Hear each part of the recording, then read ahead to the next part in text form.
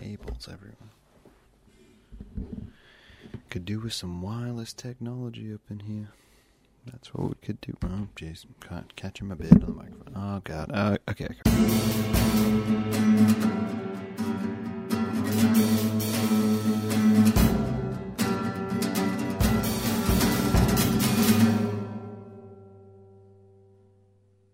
What's up, kids? So today I come to you with a message which is important.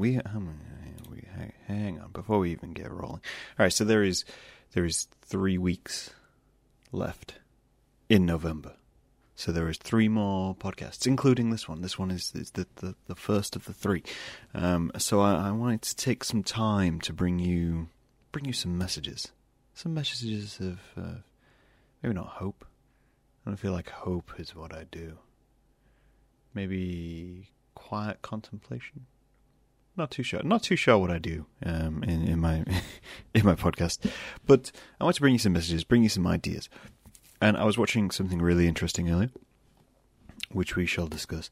And as well, I'm also in the process of kind of doing a fake NaNoWriMo. So if you don't know, NaNoWriMo is where you write a book in a month. I think I've mentioned it a few times before. This month, I aren't writing a book in a month. I already did that. I did that. It's down here. Oh, God. There we go. Okay, right. So if you can see, this is the book I wrote on if you can hear that sound, that is the book I wrote. I wrote this last year, and then I never looked at it ever again because I hate proofreading. That's straight out there. I hate proofreading. I'm not a grammar person. I do not like going back and editing grammar. I write a lot like I talk, which is inconsistent and kind of messy. So when you can imagine, when I write, there's a lot to correct, and I don't want to correct it. I just want to get the concept out there and then move on. It's harsh, but it's true. So I'm proofreading. This NaNoWriMo, I decided that instead what I would do is edit the book I wrote. Go through, proofread it, chop up some bits, take some bits out, put in some more bits, that kind of thing. And that's what I'm doing. But what it has done has ignited in me a thought, which was why I watched the video. So I watched this video, and this video was all about overanalyzing work and how often we can overanalyze work. The example I gave at the start of the video was the idea of someone writing, the author writes, "The curtains are blue." And the English teacher says, the author meant, "The curtains are blue," which represents the sadness in the room and the depression felt by the character. The author meant, the curtains were blue. And that, I thought, was a very poignant idea. And this is something which, this right here is the divide between people who want to analyze and critique art for their entire lives and the people who want to enjoy art and for their entire lives. Which is why cinema is so amazing, because it bridges that gap. You know, someone who can watch a film, any film, and enjoy that film, and then a critic can look at that film and enjoy that film, but also critique that film, and so they see something more than what is originally there. And the same with anything visual, anything like that. But it's a problem, I find. It's a problem which artists grasp onto, which we're going to kind of delve into. So what the problem I'm referring to is a problem which I have, I'm guilty of it, is where you're making work, writing your book, drawing your illustration, painting your painting, whatever you do to get that idea out of your head, and partway through you think, this isn't good enough. And it might be good from a technical point of view. It might be perfect from a technical point of view. My work is definitely not perfect from a technical point of view. I think that's kind of the point. But you get partway through and you think, this isn't good enough. There should be more meaning to it. There should be more depth, more what's the word? Subtext. Anything. You should have more theme in it. And I do it. I draw things. I look at that thing and I go, this is freaking obvious. This, everything I have done on this page and this work is obvious. It's completely childlike in its representation and its form, and everyone's going to think this is dumb and I'm basically just pointing out the main obvious thing, and that is not art. And that is that is a thing which stops me from producing and creating work. That's one of the few things which really hinders me. And it's a habit I try to get out of. And watching this video, I think, kind of helped a little bit. So you do this, and you do this over and over again. And it's ridiculous, really. Because in reality, if all you try to do is put context and subtext and hide these little Easter eggs and hidden meanings into your work, it'll be terrible.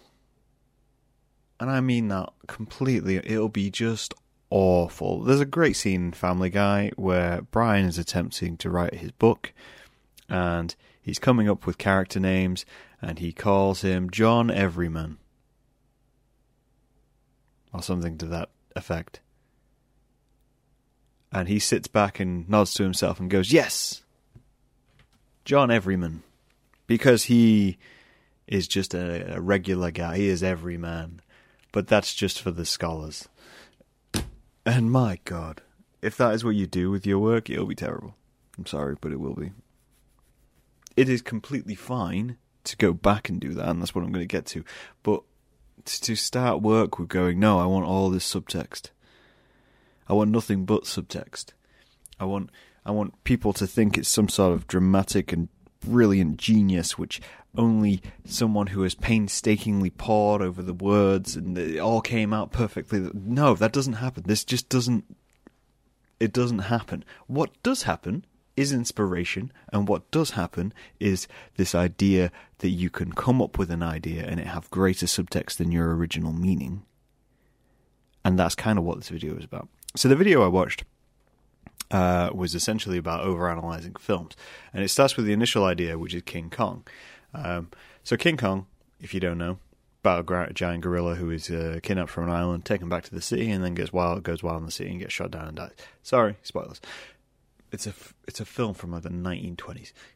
If you don't know the story of King Kong by now, honestly, where have you been? Anyway, so there's a huge backing and theory that the story of King Kong is a representation of the American slave trade. Now, the creators of King Kong deny this completely. They say that was not their intention. Any relevance to that is completely coincidental, and that's perfect. That is a perfect example. So, they created this film.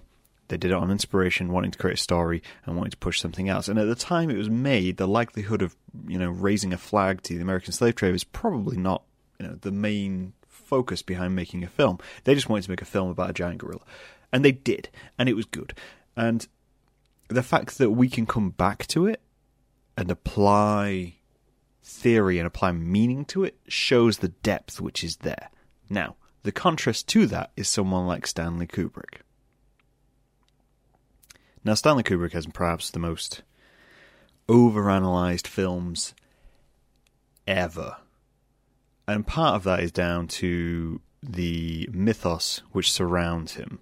So the shooting schedules, how anal he was about work, the fact that he required someone to take photographs of thousands of doors for Eyes Wide Shut for a singular shot, the 127 takes. All of this suggests someone who is completely anal about everything about that film. However, all his films are extremely overanalyzed because everyone started looking for these deeper meanings. They've started picking apart every single aspect to try and drag meaning out to the point of where it's like getting blood from a stone. Nobody's going to find some hidden meaning in freaking The Shining, which hasn't been seen already. It's just not going to happen. And if it does, I mean, fantastic. But at the same time, that's not the purpose of the film. So what Kubrick said when creating work was that he very little plans thematically and symbolism-wise. And that is it's not incredible in a way. That's perfect. That describes every artist I've ever met. That describes anyone who creates work, who gets taken by inspiration and allows ideas to grow. Is nobody starts off with, I need to put 20 million layers of subtext into anything just for it to be worthy. I feel like if this is a pep talk for you or a pep talk for me, but I find and this is something I found more and more this year, is the work which I make without thinking completely outweighs the work I make whilst I'm thinking. And so it's always nice when something, you put some effort and time into does take off. But the things which you just do out of instinct and passion, because even if you're doing something out of instinct and passion, even if you just had an idea and you chase that idea, there's still going to be subtext there. Because your brain's still wired that way. It's automatically putting in that subtext. You think, so a way I'd structure it is if you have, let's say you need to cast a scene, and you're thinking, right, I'm going to put a scene together, and it's going to be violent. Instantly, as soon as that word comes into your brain is making subconscious connections between everything thematically which you have associated with violence. You're seeing red, you're seeing guns, you're seeing knives, you're seeing blood. That is subtext.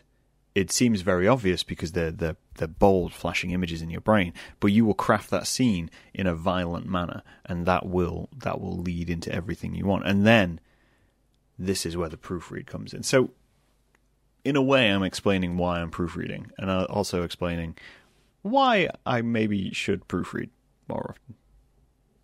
I do it with my illustrations, so I don't know why I don't do it with literature.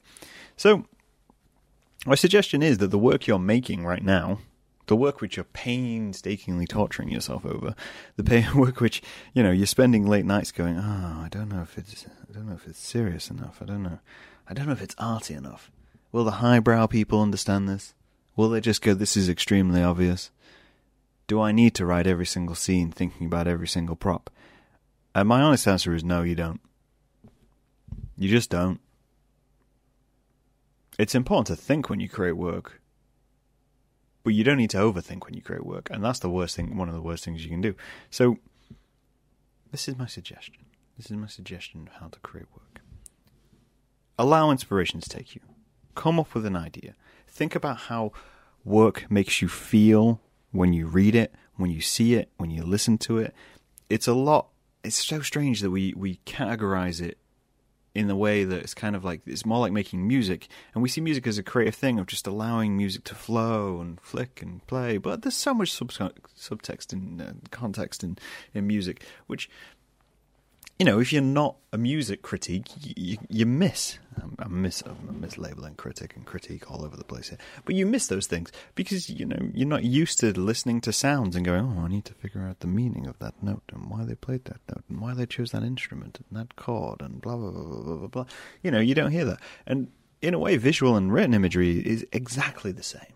It's exactly the same. You start a drawing, you're trying to put a feeling into it more than anything else. You're trying to put an idea into it, and the same with writing. You're writing, you're getting the story out. Your first draft is your first draft.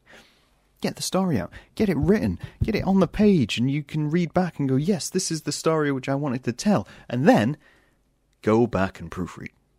Go back, and then if you want to put in, your 50 layers of subtext, do so. Do it then.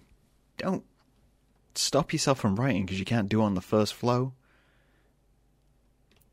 If you want to talk subtext and you want to talk theme and over analysis. Have you seen the Mona Lisa?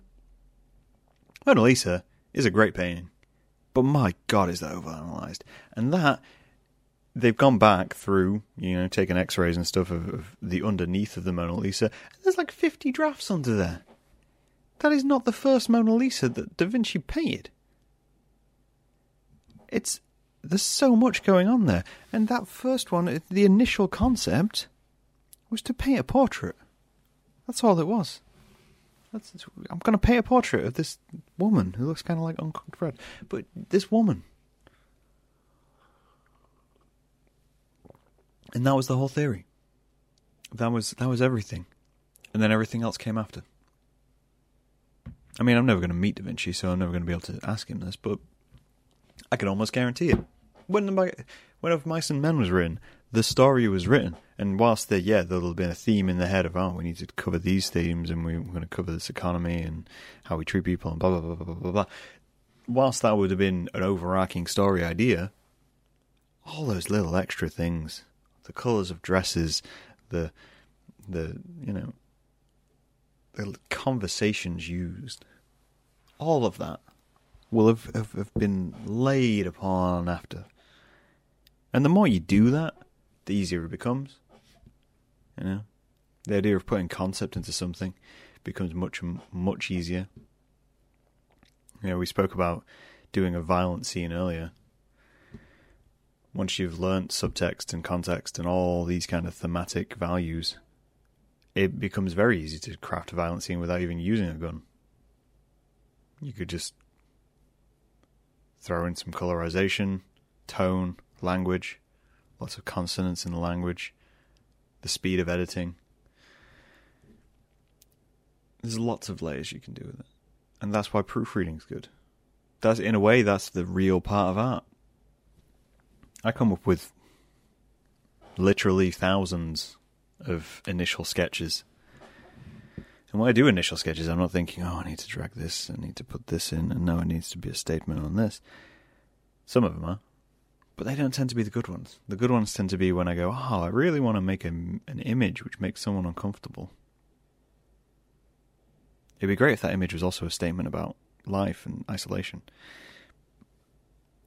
Maybe I could just blend that in. Go back over it. Sit there at the end of it. Critique it myself. And then release it. And that's the process. I guess what I'm trying to get through to you, and through to myself, let's remember that. This isn't just about you. This is me. This is me looking back and going, Graham, you know, at some point, you have to release work, and you have to advertise work, and not everyone can see the layers you want to see. So perhaps you could just release it and let them make their own context and subtext dwell. But make sure you look at it before you release.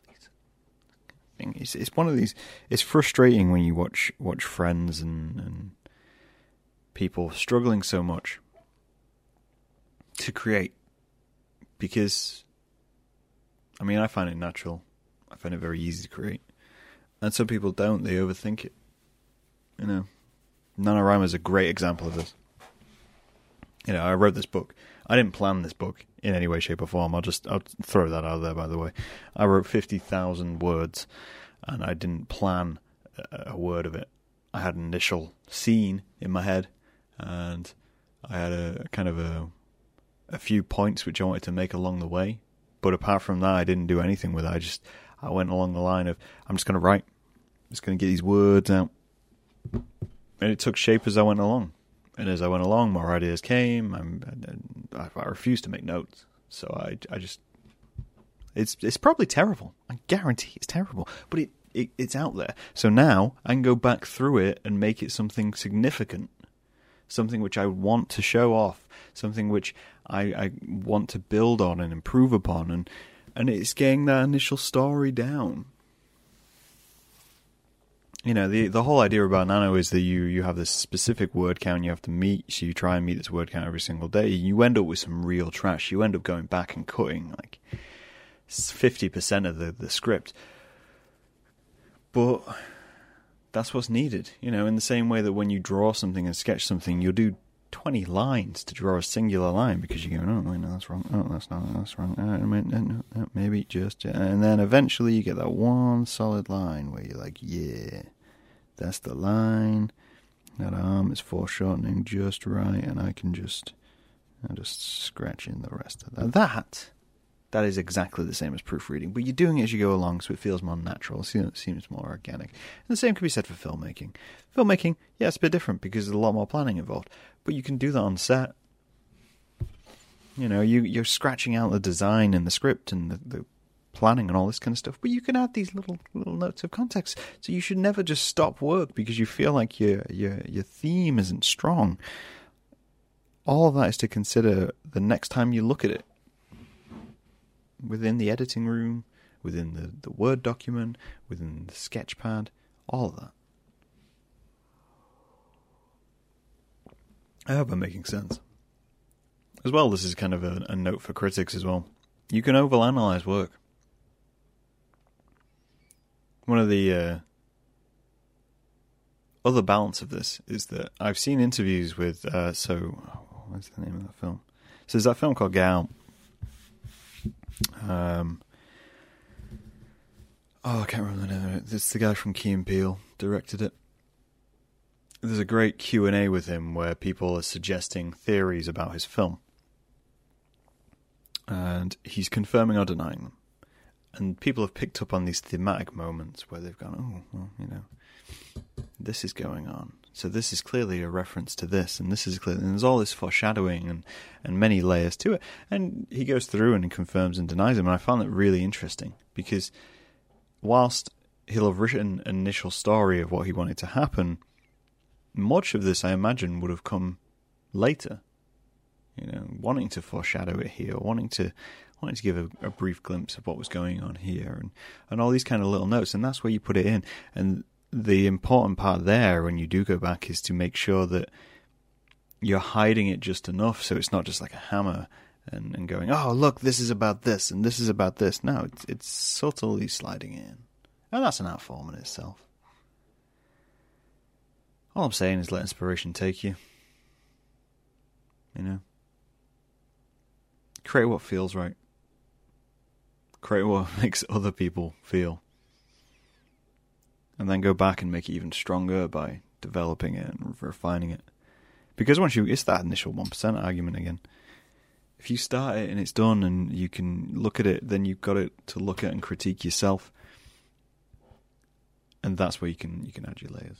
Don't let the fact that you think that if it's overanalyzed, it'll amount to nothing just kind of sit in your head, because that's futile. It's a way of getting nothing done. Do you hear that, Graham? Are you hearing that? Let me know what you guys think. Are you people who overanalyze your own work? Sit there thinking too much about the theme rather than just creating it? The theme will come either way. That's what I think anyway. I'll talk to you guys later.